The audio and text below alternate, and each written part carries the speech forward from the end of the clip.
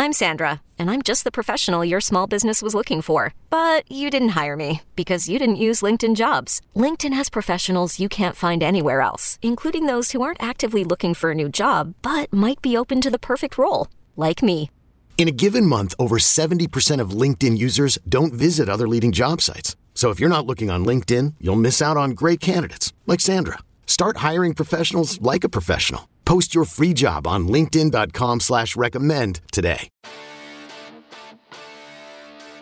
Welcome to another podcast from InsideCarolina.com, the independent voice of UNC sports. Brought to you by JohnnyT-shirt.com, the go-to provider for all your Tar Heel gear. Welcome to the Inside Carolina Coast to Coast podcast. I'm your host, Jon Seiglie. I am joined, as always, by Sherrell McMillan and Sean Moran. We are sponsored by Johnny T-shirt and JohnnyT-shirt.com. Your place to go for Carolina gear. Guys, the basketball recruiting information is still a little bit at a low point, but still there are some noteworthy items that I think that we can discuss for this week's podcast. And let's just jump right into this. Probably the one player that the UNC fans and on Inside Carolina, that this is the one that has garnered the most debate right now, is Kerwin Walton. He is someone that could join the current recruiting class, but as we were talking about off air, the biggest thing right now is if UNC is going to have a scholarship available for him. Now, I think that Carolina is in a pretty good position for Walton if, that does become available. Sherrell, what's the latest that you're hearing about the UNC recruitment of Kerwin? That it's still taking place. For a while, we had thought that maybe North Carolina had decided to not recruit him depending upon the scholarship situation. But what we learned over the last couple of months is that they kept in contact with him, basically even after Puff Johnson signed back in October. And right now, after talking to his dad, we did a story, I guess, about a week ago, and he seems to be getting close to making a decision. Obviously, with the coronavirus pandemic that's going on, he can't take visits anywhere else, but he's taking visits to, I think, most of the schools that he is interested in. And that is kind of a group that includes Minnesota, which is where he's from, Texas, Creighton, Vanderbilt, North Carolina, Arizona, and Georgetown seems to be kind of the lead group. And if you read tea leaves, you start to wonder, okay, Kerwin Walton had these same offers back in October, and none of the other schools were really facing any scholarship restrictions or, coming up against the 13 MAT scholarship limit. So he could have committed to them pretty much at any time. And his dad said that they wanted to kind of wait until April to get really serious about his recruitment and try to make a decision then, but the coronavirus stuff pushed it up. So it makes you wonder that North Carolina is waiting to see if it has a scholarship come open, and Walton kind of still refuses to make a commitment. At this point, you kind of have to read the tea leaves and say, well, maybe he's kind of waiting for North Carolina to see if they have a scholarship open. So that's where things stands with him. Again, Sean can go more into his game, but his main attribute coming in as a freshman would be to be a knockdown shooter. I think that's, you talk about finding a niche and finding something that you can do to help the team. His will definitely be perimeter shooting. So, Sean, you gave a brief profile on Walton, I believe, at our last podcast, maybe the one before that. But yeah, go ahead and provide us a quick breakdown for him. And then after you do that, I've got a follow-up question for you. Sure. I think it was last time we chatted, but as Sherrell mentioned, great shooter. So it would definitely provide some outside shooting help along with Puff Johnson.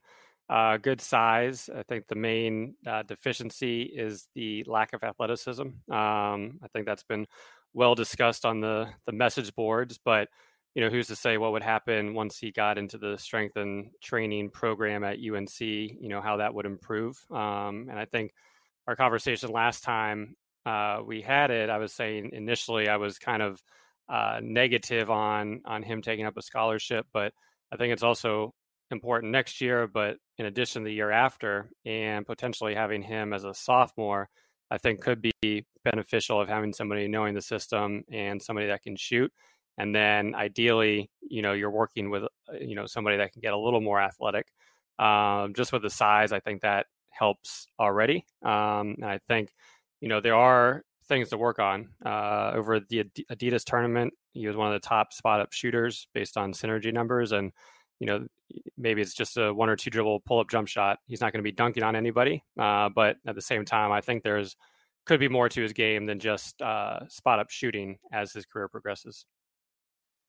And then the question that Sherrell brought up about the scholarships. I mean, when you're looking at it right now, Sean, Cole Anthony, he's going to go pro. That brings Carolina to the limit.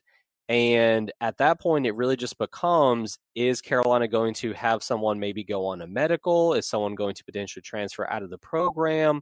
That's the big unknown right now. I think a lot of fans have speculated that maybe someone like Brandon Huffman or Sterling Manley, both of who saw very, very limited playing time this year. Actually, I don't think Manley played at all due to his knee issue, and then Huffman maybe played in 3 or 4 games tops. I don't have the numbers in front of me. But when you're looking at the roster for next season, I mean, where do you think a scholarship could potentially come from if one does in fact open up? Yeah, I mean, it's hard to talk about openings, not, especially with if people come back, there won't be any, assuming that Cole goes to the NBA. I think, as you alluded to, Brandon Huffman, who was passed by Miller in terms of playing time, if you wanted to potentially either, I don't know if he has the ability to graduate or transfer and find a program where he might be able to play more, that could be an option. And as you mentioned, Manley, who showed, so much promise as a freshman, has just been plagued by injuries. I think you see every day on the transfer portal that people are transferring left and right. You haven't seen anything from UNC. Could be waiting to end the semester, but right now it's kind of a waiting game. But if it were to be any of them, I think, Huffman would most likely be the probable one. But maybe he ends up staying, and then UNC isn't adding anybody new to the roster. What kind of timeline do you think we're looking at here, Sherrell, with these transfers? Because, I mean, the university is shut down for the rest of this spring semester. I mean, who knows even when summer activities will begin?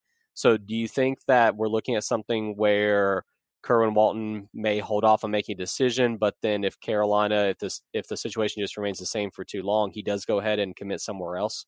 Yeah, and that's part of the dynamics of trying to figure this out if you're the Walton family, because there are other schools on his list who he likes who maybe have an open scholarship, but they're only going to wait a certain amount of time before they say, okay, let's just grab, grad transfer X or other player from high school over here. Let's grab this guy. So that's something he has to kind of weigh as well, like waiting for UNC, which it seems like he's doing, versus making sure he has somewhere to go that he really likes. So I think, last week his dad said a couple of weeks, you try to give people a week on either side when they say something like that. So I would say max a couple of weeks from now, just because, what I just kind of explained is that he wants to make sure he has a good spot somewhere. So I don't think you'll see this go farther than maybe the second week in April, like tops. So I think if you want to call that imminent, I think that's kind of where he's at. All right. And then there's another dark horse candidate that could be on the UNC roster for next season, and that is a grad transfer from Santa Clara, Trey Wirtz. Now, he is someone that I had no idea was even in the portal until I saw the article that was posted on Inside Carolina. He's another guard, that fits in the mold of Coach Williams wanting shooting next season. Basically, that seems to be his number one goal, is to have more players able to knock down shots heading into what we hope is going to be the next college basketball season. So, Sean, Santa Clara, right out there in California where you're at, man, have you seen much of Trey Wirtz? And can you just give us a little bit of a breakdown of his player profile? Sure. So he is out in California. I did not catch him in person. I did make it, and I really enjoy going to Loyola Marymount games because you can usually get a cheap seat and sit 2 rows back and see teams such as Gonzaga, St. Mary's, etc. But Santa Clara was not on my list of teams to go watch. But now I wish I had gone to see him in person. And I think for him, as you mentioned, shooting. So he shot 39% from the 3-point line as a sophomore. This is on 115 attempts, so a pretty good sample size and a marked improvement from 32% as a freshman. In conference play, he had a pretty high assist rate, and when you go to Synergy, overall he was in the 73rd percentile, and they characterize the different play types, but for pick and roll ball handling, that's where he spent about 40% of his possessions, and he rated in the 88th percentile, which is kind of an excellent rating. And then the second most was 22% in spot up, where he was given a very good rating of almost 1 point per possession. So the numbers, the numbers look pretty good. I was talking to an assistant coach who is in the West Coast Conference about the transfer, and he said it was going to be a huge loss for Santa Clara losing somebody like that after their sophomore year. Probably could have contended for first team all league next year, but he was a little ambivalent of how that would transfer over to UNC. So he kind of said very good league guard, not that athletic. He might be more of a manage the game type PG at a UNC type level. So that gave me a little pause, and I do want to watch some more film, but right now it seems like they are high on him. Most likely he'd have to sit out a year unless something with the NCAA came through. But similar to Cam Johnson, you would have 2 years rather than it being a straight grad transfer where you basically are thrown in and then you're out before you really learn the system. So that could be something. And then at the same time, he has good size, being listed at 6'4", 6'5", and then just for another Carolina recruiting throwback on KenPom, one of the player comparisons is actually LJ Rose from his 2015 year in Houston. So we'll throw that name out there for people from a long time ago. Good call out, man.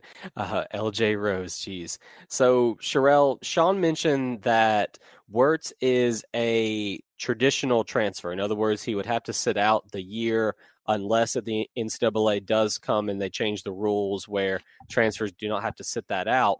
That makes him not really an either-or situation with Walton. So how do you think that impacts UNC's ability to land one or potentially both of these players? First off, I think he cut his list down to 11. So I just wanted to put that out there. So the list real quick is Arizona, Butler, NC State, UNC, Notre Dame, Ohio State, Oklahoma, Stanford, Virginia, Xavier, and Vanderbilt.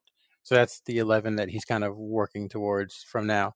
As far as the fit, I think it's really about scholarships at this point, because even if he is a traditional transfer, whether he asks for a waiver to play immediately and is granted or not, and he has a city year, he's still going to take up a scholarship. So for North Carolina to sign Walton and Wirtz, they would need not just one extra scholarship to come about, but 2 extra scholarships. So that'd mean 2 players not named Cole Anthony, who were on the roster last year, would have to leave to make room for both of those guys. So to me, that seems like an unlikely situation. So I do think it could end up being an either or situation. Now, at the moment, Wirtz doesn't have an offer from UNC. He's had a couple of conversations with Steve Robinson. We'll see kind of where it goes over the next week or so, as far as talking with Roy Williams. And that's when things really kind of pick up. The way UNC recruits, the assistants do the legwork. And then once Roy Williams comes in, he kind of, I don't want to say takes over, but he becomes a co-point man with the lead assistant. So if he has a conversation with Wirtz and gets an offer, then I think it's a situation where it's just a matter of, who commits first. Again, all this goes back to, however, North Carolina first has to have a scholarship come open. And that hasn't happened yet. So we'll see. And you talked about the last question, you talked about timing a little bit. The coronavirus has changed everything. You wouldn't be surprised if some of these guys make decisions tomorrow, and you wouldn't be surprised if some of these guys wait for another 2 or 3 weeks just to see if they're actually able to get on campuses or not. But it's a tough balancing act for everyone. And it really is unprecedented just seeing how people are trying to make decisions about so many things, whether it's leaving for the NBA or whatever. The testing the waters process might not even exist this year.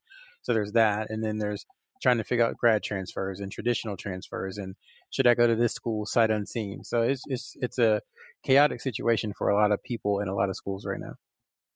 Yeah, there's a massive amounts of unknowns, and coaching staffs all across the country are just having to deal with this.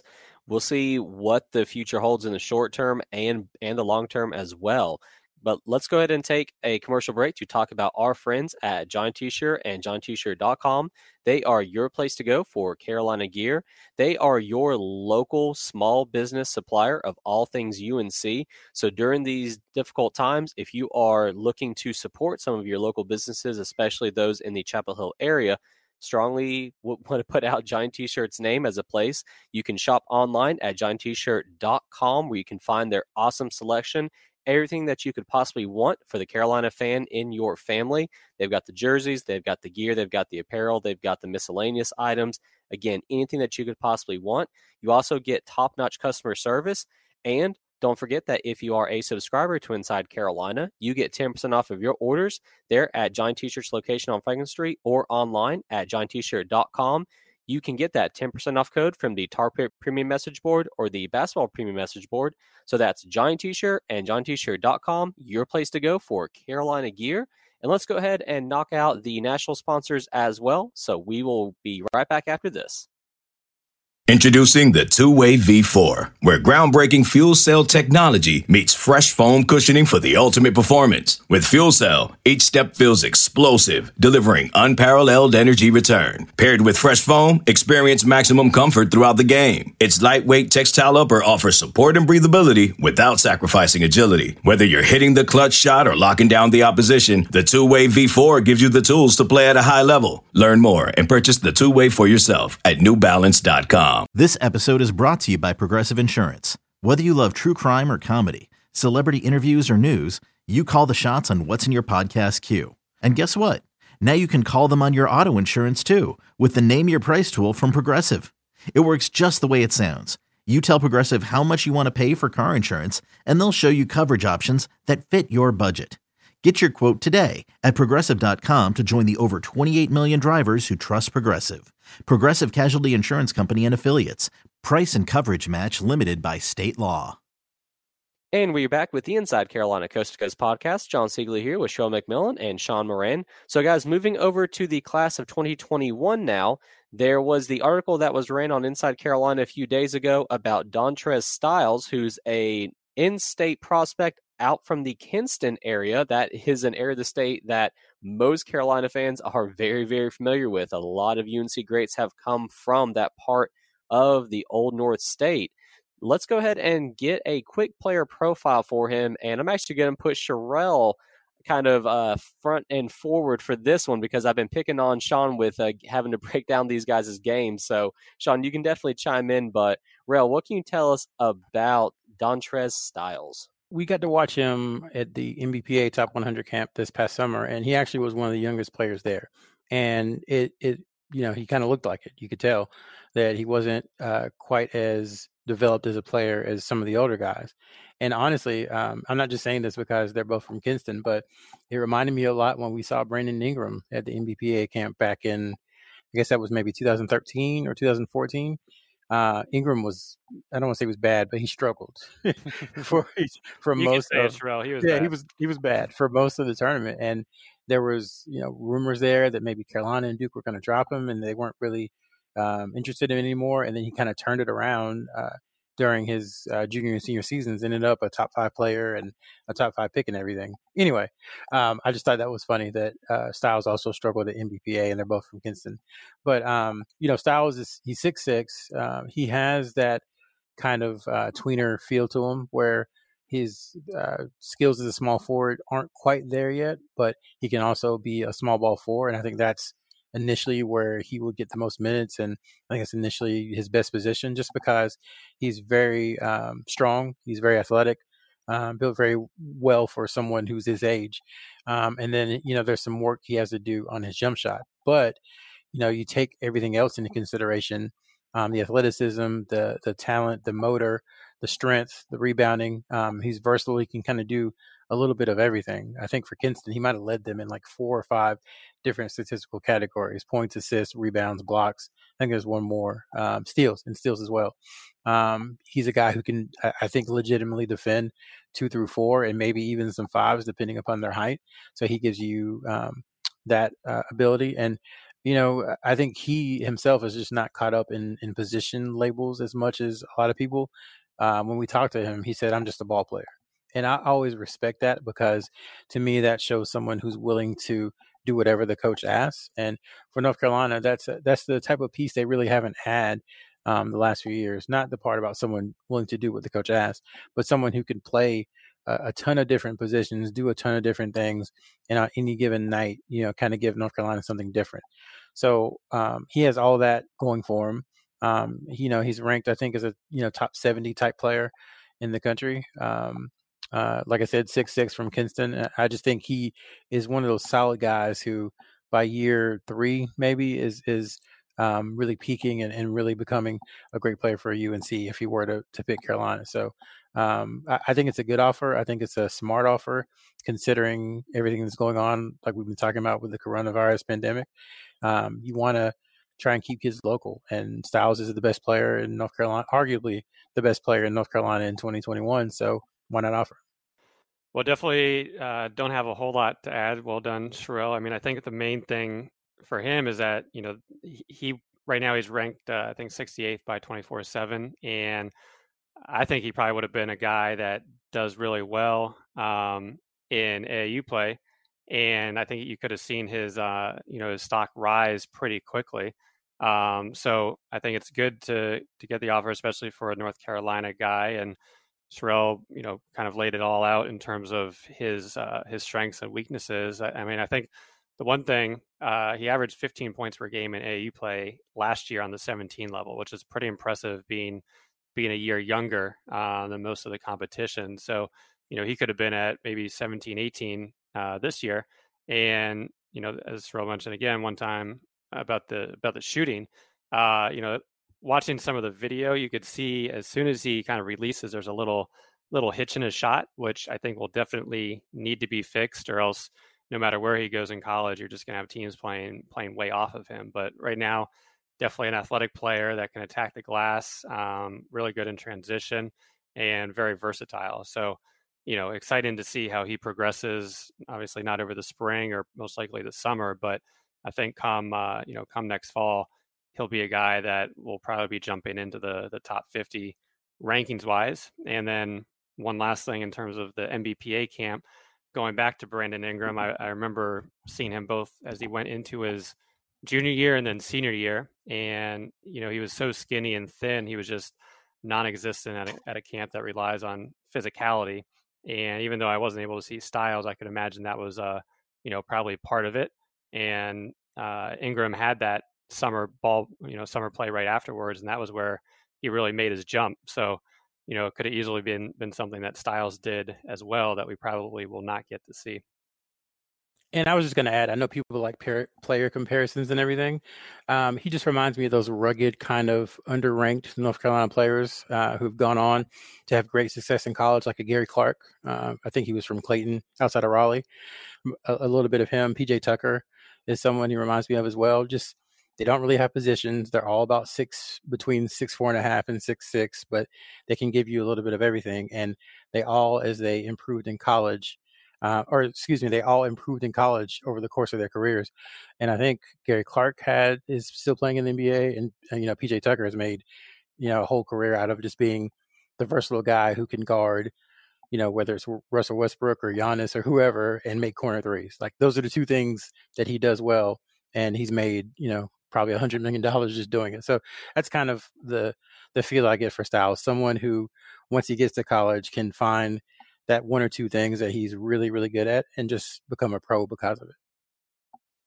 See, I can't believe that it has been so many years since you guys watched Ingram at that camp. And I mean, we're coming up actually on the 5-year anniversary of Ingram committing to Duke. I was looking at it. He committed on April 27th, 2015. So yeah, just guys, we're continuing to get older. Let me ask y'all this about Dontrez Styles, though. He is currently ranked the number 57 overall player Do you see that ranking going up as he gets a little bit stronger and continues his high school career? Sean, let's start with you for that one. Yeah, I definitely see it going up. I mean, I would say, being in the 40s is fairly realistic and could even be higher off that depending on his overall skill level. I mean, I think especially how a lot of people try to look at the rankings now is, what's their potential NBA projection? And I think athletically, he definitely fits that void, or fits that skill set in terms of being athletic enough. So I could see him, perhaps jumping up 40s would be, I think, realistic, and potentially even higher than that. But on that note, you kind of mentioned Ingram and his commitment date that happened a little after kind of the Nike Hoop Summit and McDonald's All-American game. And once again, that was another area where his stock continued to rise, and he got that rankings bump similar to Naz Little and some other players. And now, once again, you're not going to have that. So there are going to be a lot of players that, don't turn into that 5-star player that probably would have with the spring and summer AAU circuit. So, it's going to be what programs can find those players and try to get them locked up early. That's a really good point, Sean. I had not even thought about that. Sherrell, what about your take on where Styles could ultimately end up in the rankings? Yeah, it's a big unknown, because if you tell me when basketball is going to start again, then I think maybe I can give you a better answer. But is there going to be summer ball? And if there's not, will he really have an opportunity to make a dent in his ranking? Will playing in high school tournaments, albeit ones that are national, and maybe an all-star game or two, be enough to take him from 58 into the top 30, for instance? I don't know. I think, like Sean said before, he is someone who would have done really well, I believe, in summer ball this season, and that would have facilitated, his rankings improvement. Also, he could have been someone who, played well for a few events and maybe got an invite to USA Basketball minicamp that they hold a couple of times a year, and then maybe that changes how he's seen by scouts. But because there's no travel ball, those opportunities are going to be limited. So I don't mean to be obtuse or anything, but I can't tell you, because I don't know how much he's going to be seen over the next year. It just depends on how all the pandemic stuff kind of works itself out and whether it does or not, honestly. Do you think that the raw ability is there, though, Sherrell, for him to be a potential top 30-ish type player in the entire country? Oh, yeah, for sure. It's just more about putting together production. And, a lot of people, especially scouts, they look at production as a part of their I guess their personal formula for how they rank. And he has that production in high school, but that production hasn't really been seen as much on the AAU circuit. Last year, he played 17s, and he was a little young to be playing 17s. So this was the year, that he would be the guy for CP3, that he could go out and show kind of how good he was. And without that opportunity, I just don't know if he'll make it. But I do think that he has the talent and the work ethic to get there. All right, guys, so let's go ahead and wrap up the podcast with something a little bit lighthearted. Potentially, I don't know, this may actually strain the bonds of our friendship here, depending on how contentious the argument goes. And we're going to piggyback off of something that Taylor Vipolis did in his podcast that posted earlier today on Monday. We are recording Monday afternoon. And that is the great debate between the 2005 and 2009 national championship squads here at Carolina. Now, I'm going to go ahead and just put the spotlight briefly on Sherrell, because in the actual thread, Sherrell posted, was it hashtag Team 2005, I believe it was. So we know where you stand. So, Sean, let's get your thoughts first. Between 2005 and 2009, I mean, who do you think would win in that hypothetical matchup? I mean, I think I'm biased just because I got to see the 05 team almost every game in person. And I think I would go with the 05 team, although it would be a heck of a matchup. It was interesting hearing them kind of go through position by position, and they definitely didn't really want to, say, is Felton better than Lawson, or is Lawson better than Felton for a lot of positions. So they kind of went with ties, but it was fun kind of listening to them go back and forth. And one of the things was hearing Jawad talk about Rashad McCantz's just basketball ability. And, I think if you want to go position by position, I'd probably take Lawson over Felton, McCants over Ellington, Danny Green over Jackie, and then I would go with May and Jawad, and then the 05 bench with Marvin and Melvin getting the main minutes, and then even David Noel, etc. So I would probably go with that team. And I mean, they shot. I mean, it's crazy to look at that. They shot over 40% from the 3-point line, and from a talent perspective, went against a very talented teams. But 09 just ran through everybody and was easily head and shoulders above all teams that year. And once again, Lawson was absolutely incredible that year, and you had guys that could shoot from every position and knew their roles. But I think I would go with 05, but I know I'm a little prejudiced in this one. Well, it's all right. I'm biased as well because I would go with 09, but that was obviously the year that I was at Carolina when they won.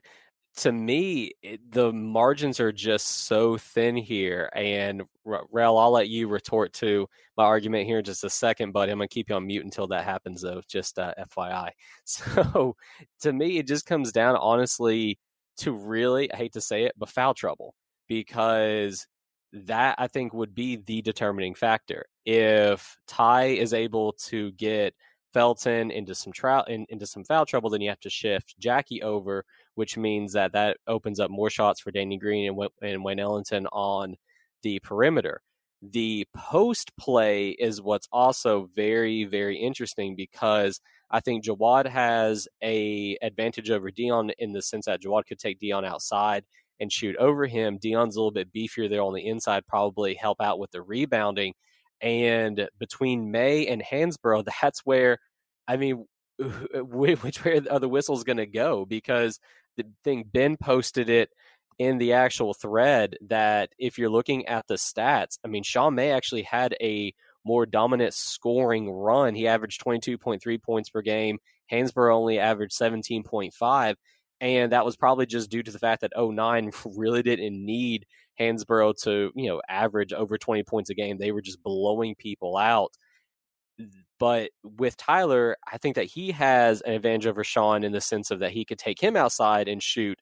And so then do you see kind of a Jawad versus Tyler matchup, and then you put Sean against Dion and all of those variables? I think that Hansborough is kind of the one player that I would actually think would decide this matchup even over Ty, because I do think that the speed that Lawson had gives him a little bit of an advantage over Felton. But I think it comes down to that interior, and really it's just how physical are these guys going to be able to go. If it goes down to the bench, I mean, with Williams being on the 05 bench, that's a huge advantage. He's by far the best bench player out of all of them. But I was not a super big fan of early David Noel. I mean, Scott and Rayshon Terry, those guys were okay. But, I mean, Ed Davis was really, really good. You had Bobby Frazier, who I think it would be probably the more steadier backup point guard as opposed to his counterpart. And then you also had a young Zeller, who we know what he would eventually grow into. I will give the slight advantage to 09 just because I think Lawson and Hansborough find a way, but it is super duper close. But, Sherrell, you can go ahead now because, like I said, you put your flag down early in that one and said Team 2005. So let's hear it, man.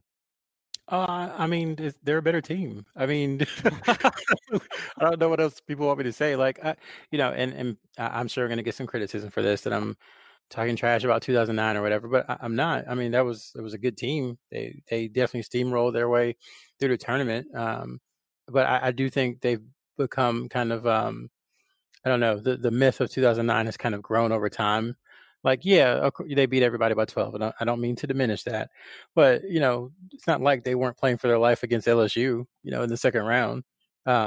Just like the 2005 team was playing for their life against Villanova. So their tournament runs weren't vastly different, except for I think 2005 played a better team, or a much better team, a team that had been number one throughout the entire season in the championship game. I think that if you start going position by position, for me, there are three guys I would take definitely from 2005 over 2009. And then there are a couple that people might be surprised by that I think are closer to pushes than people realize. But just because 2005 to me was just so functional as a team, even though they had the whole team versus talent thing that people were portraying against Illinois and Carolina, even though that was going on, 2005 was a really cohesive unit. And again, not saying that 2009 wasn't, but there was just something that 2005 had that was just more raw, I think, than what 2009 had. 2005 or I guess say 2009 was very clinical in how they played.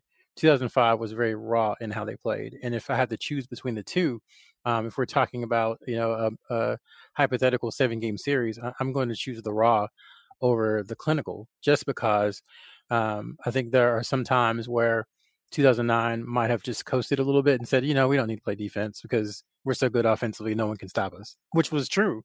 But I think against a team like 2005, that can come back to haunt you a little bit.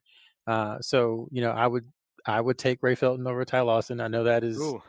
I know people are like, one. What are you talking about? I would take Rashad McCants over Wayne Ellington. Yeah. I think Danny Green and Jackie Manuel is a push. I think people really underestimate what Jackie Manuel did for that team and how good of a player he was. I think Jawad Williams and Marvin Williams are better at the 4 for the 2005 team. And I honestly would take Sean May. I think Sean May is the quintessential perfect post player for North Carolina. And again, I know people are like Tyler Hansborough was National Player of the Year and he was, 4-time first team All-American, et cetera, et cetera. But Sean May's footwork, like if people haven't seen him play a lot, like his footwork and his hands were just amazing. Like from the first time we saw him, this is going way back, so I apologize, and I'm gonna stop soon. We saw him play, I think it was Peach Jam in 2001 against Sheldon Williams down in Augusta. It was athletes first against whatever Indiana team that Sean was playing for. And the footwork, we were like, this is like a shorter Tim Duncan, the way he catches the ball, the way he rebounds, the way he moves his feet. And I don't know. I think Hansborough would have his hands full. And then, like I said, you talked about bringing Marvin Williams off the bench because Tyler Zeller in 2008, 2009 was not Tyler Zeller, or Tyler Zeller from 2008, 2009 was not the ACC Player of the Year Tyler Zeller. And then Davis was solid, but he had some growing to do as well. And so I just don't think there's that much of a difference in the roster. And so because of that, I'll take, kind of the 2005 team. Both teams were hungry coming into their championship season, but it was a different type of hunger. The 2009 team had gotten embarrassed in the Final Four, and circumstances led them to kind of, give it one final push. The 2004-2005 team was fighting for kind of what it meant to be the Carolina program and to get it back on top. And maybe it's nostalgia or emotion or whatever, but those kind of things kind of tipped the scales for me to 2005. And because I think Ray Felton is like, I think I won't say that. I'm a big Ray Felton fan, so I'll just leave it at that.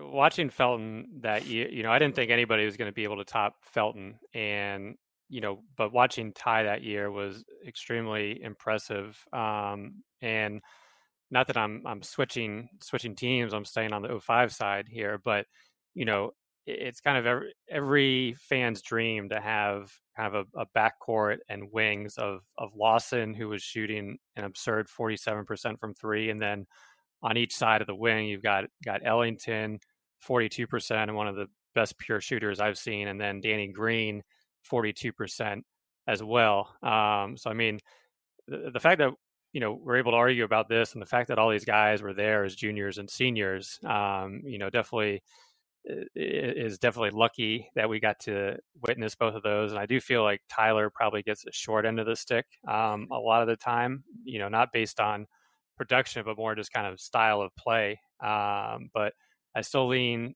2005. I think, as Sherrell mentioned, Sean May was fantastic down the stretch. Rashad McCants, I think, was one of the most gifted offensive players I've seen. And man, Felton could D you up, and he was tough, but it would have been a good matchup. I think I know John's been thinking about this for a while. He was, in terms of foul trouble and everything like that. But it would be a good matchup, but 05 is I think the team to beat. And one final comment, just listening to the podcast once again, it was very well done, and it was fun to hear kind of two former UNC athletes, talk about it, as well as their experiences. But I did feel Jawad kind of got himself in trouble at the end, saying, we were kind of the big brother always beating up the younger brother in those summer games. And then Dion made a comment of, well, usually in any movie or anything, it's the little brother that ends up being better than the big brother because of all that, which could be true. But, I think, two great teams that we got to watch. Yeah, they were both amazing teams. And I think Rashad is the one player that neither side has a really good answer to, because if you're talking about post play, the Shammay versus Tyler Hansborough, well, Sherrell, you brought up how Shammay played against Sheldon Williams. How did Tyler Hansborough handle Sheldon Williams as a freshman? Oh, that's right. He crushed him as a freshman. That's right. Come on now. But, Rashad is just the guy that you can say Danny Green was a really good defender, and he really was. Same thing with a couple of the other guys on the 09 team, but I just don't see anyone that can actually truly shut down Rashad McCants. And I think that would be the thing that you hang your hat on. Everyone else could have a little bit of an off night, but to me, that's the thing that if you're going to make the strongest argument from 05, it starts and ends with Rashad. Everything else you can counter with, well, if he's going to do, if Sean's going to own the inside, Tyler's going to go at him on the inside as well and also shoot some threes. If Raymond and Ty are going to get into a speed contest and an assist contest, those guys, they can keep pace with each other. But yeah, I think that shooting guard, Wayne is one of the most dead-eye guys that we've seen, like you mentioned, Sean, but yet he's going to go up against someone in Rashad that he has not been able, that he really didn't see a whole lot in college, and that ability to post up, which Jawad talked about in the podcast. I think that's what also makes Rashad a little bit unique. To me, like I said, at the end of the day, it just comes down to Ty Lawson and Tyler Hansborough, two truly transcendent UNC talents, and I think I will just back them. How are they more transcendent than Ray Felton and Sean May? I'm curious. Just because I think Ty, I know like you love Raymond Felton probably more than anyone else loves a Carolina player. I just think Ty's better. I think Ty is just as good defensively, is faster, and has probably a little bit better vision and is a better outside shooter. What was... Okay, I'll give you better, but is he appreciably better? I think so, actually. Okay, I really do. Let's just stop then. That's fine. You're talking like between an A and an A plus, and I think when you're talking about such fine margins, that is an appreciable difference between an A and an A plus. That's where I'm coming at it from. We all believe in something, John. I'm glad you have. So if Kendall Marshall doesn't get hurt against Creighton and UNC wins the 2012, I don't think they're getting into the 2005-09 discussion, but do you think that would be a topic of conversation? I don't think so, honestly. I think that was a more impressive collection of talent. 2012, yes. Now, were they as good of a team? I don't think so. You can't lose by 30. I'm not sure which year it was that he lost by 30 to Florida State, but you can't do that and be considered one of the better teams in school history. But if you look at the 2012 roster, it is right up there for me with 2007 is kind of the most stacked, depth-wise Carolina team, because not only did you have Kendall Marshall, and I don't know how we got on this, but Kendall Marshall and Reggie Bullock and Harrison Barnes and Tyler Zeller and John Henson, but you also had PJ Hairston, and you also have James Michael McAdoo.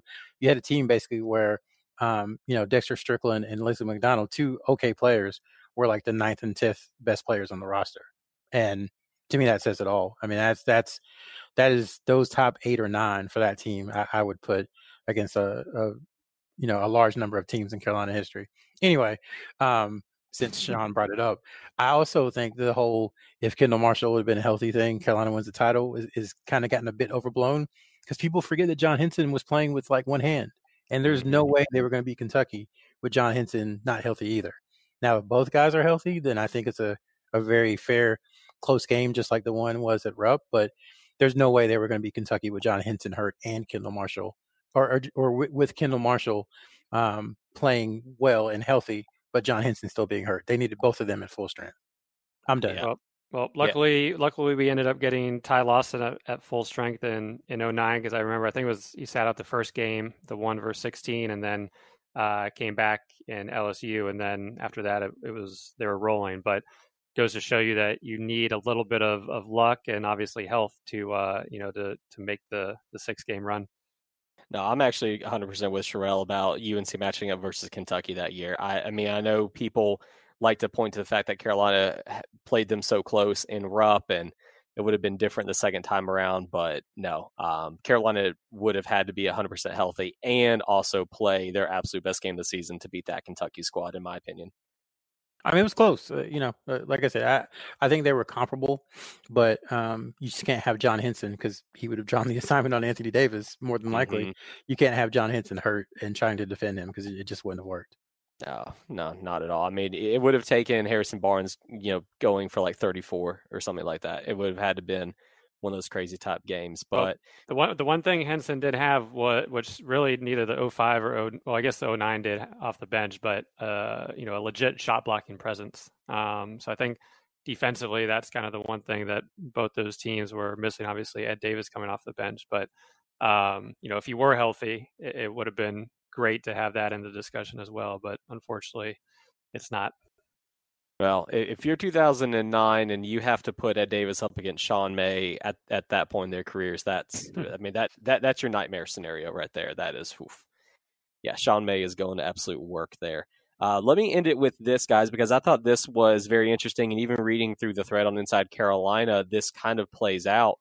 Vipolis mentioned that there was a simulation done between 05 and 09. I think it was 20 total simulations, and 05 won like 17 of them. But then there was a poll that was done online, and 70, maybe even over 70% of Carolina fans selected 09. And even in the thread on IC, most people are selecting 09. It's just such an interesting thing. And really, like you both said, I mean, it's just fun that Carolina, as fans, that we all can sit here and debate which of the two national championship squads would be the absolute best. It's a great conversation, one that will really never have an answer. So it's good stuff to talk about during these slow news times. Yeah, definitely enjoyed the podcast. It was very well done. Yeah, it really was. Those guys were great. I actually had a class with Deion Thompson, and he is a first-rate guy. And Tyler Hansborough, too. They were both in that one. So both are awesome. But guys, we can go ahead and wrap this up. I do appreciate y'all talking with me, and we will be back with another Coast to Coast podcast in the near future. So stay safe, guys. Thanks, John.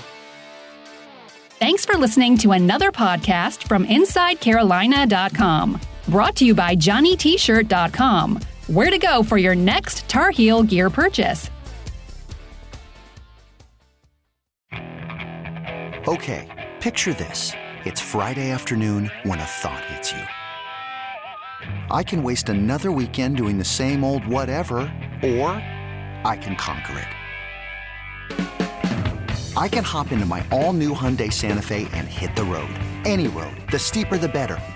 Because my all-new Santa Fe is available with H-Track all-wheel drive, so I can hit the trail without a worry in the world. Heck, with 3 rows and best-in-class rear cargo space, I can pack the whole family in with all our gear. We've got available dual wireless charging for our phones, so we'll never lose touch with civilization, and we won't lose touch with the primordial power of Mother Earth. So which is it? Waste the weekend or do something a little more epic? And conquer it in the all-new Hyundai Santa Fe. Visit HyundaiUSA.com or call 562-314-4603 for more details. Hyundai, there's joy in every journey.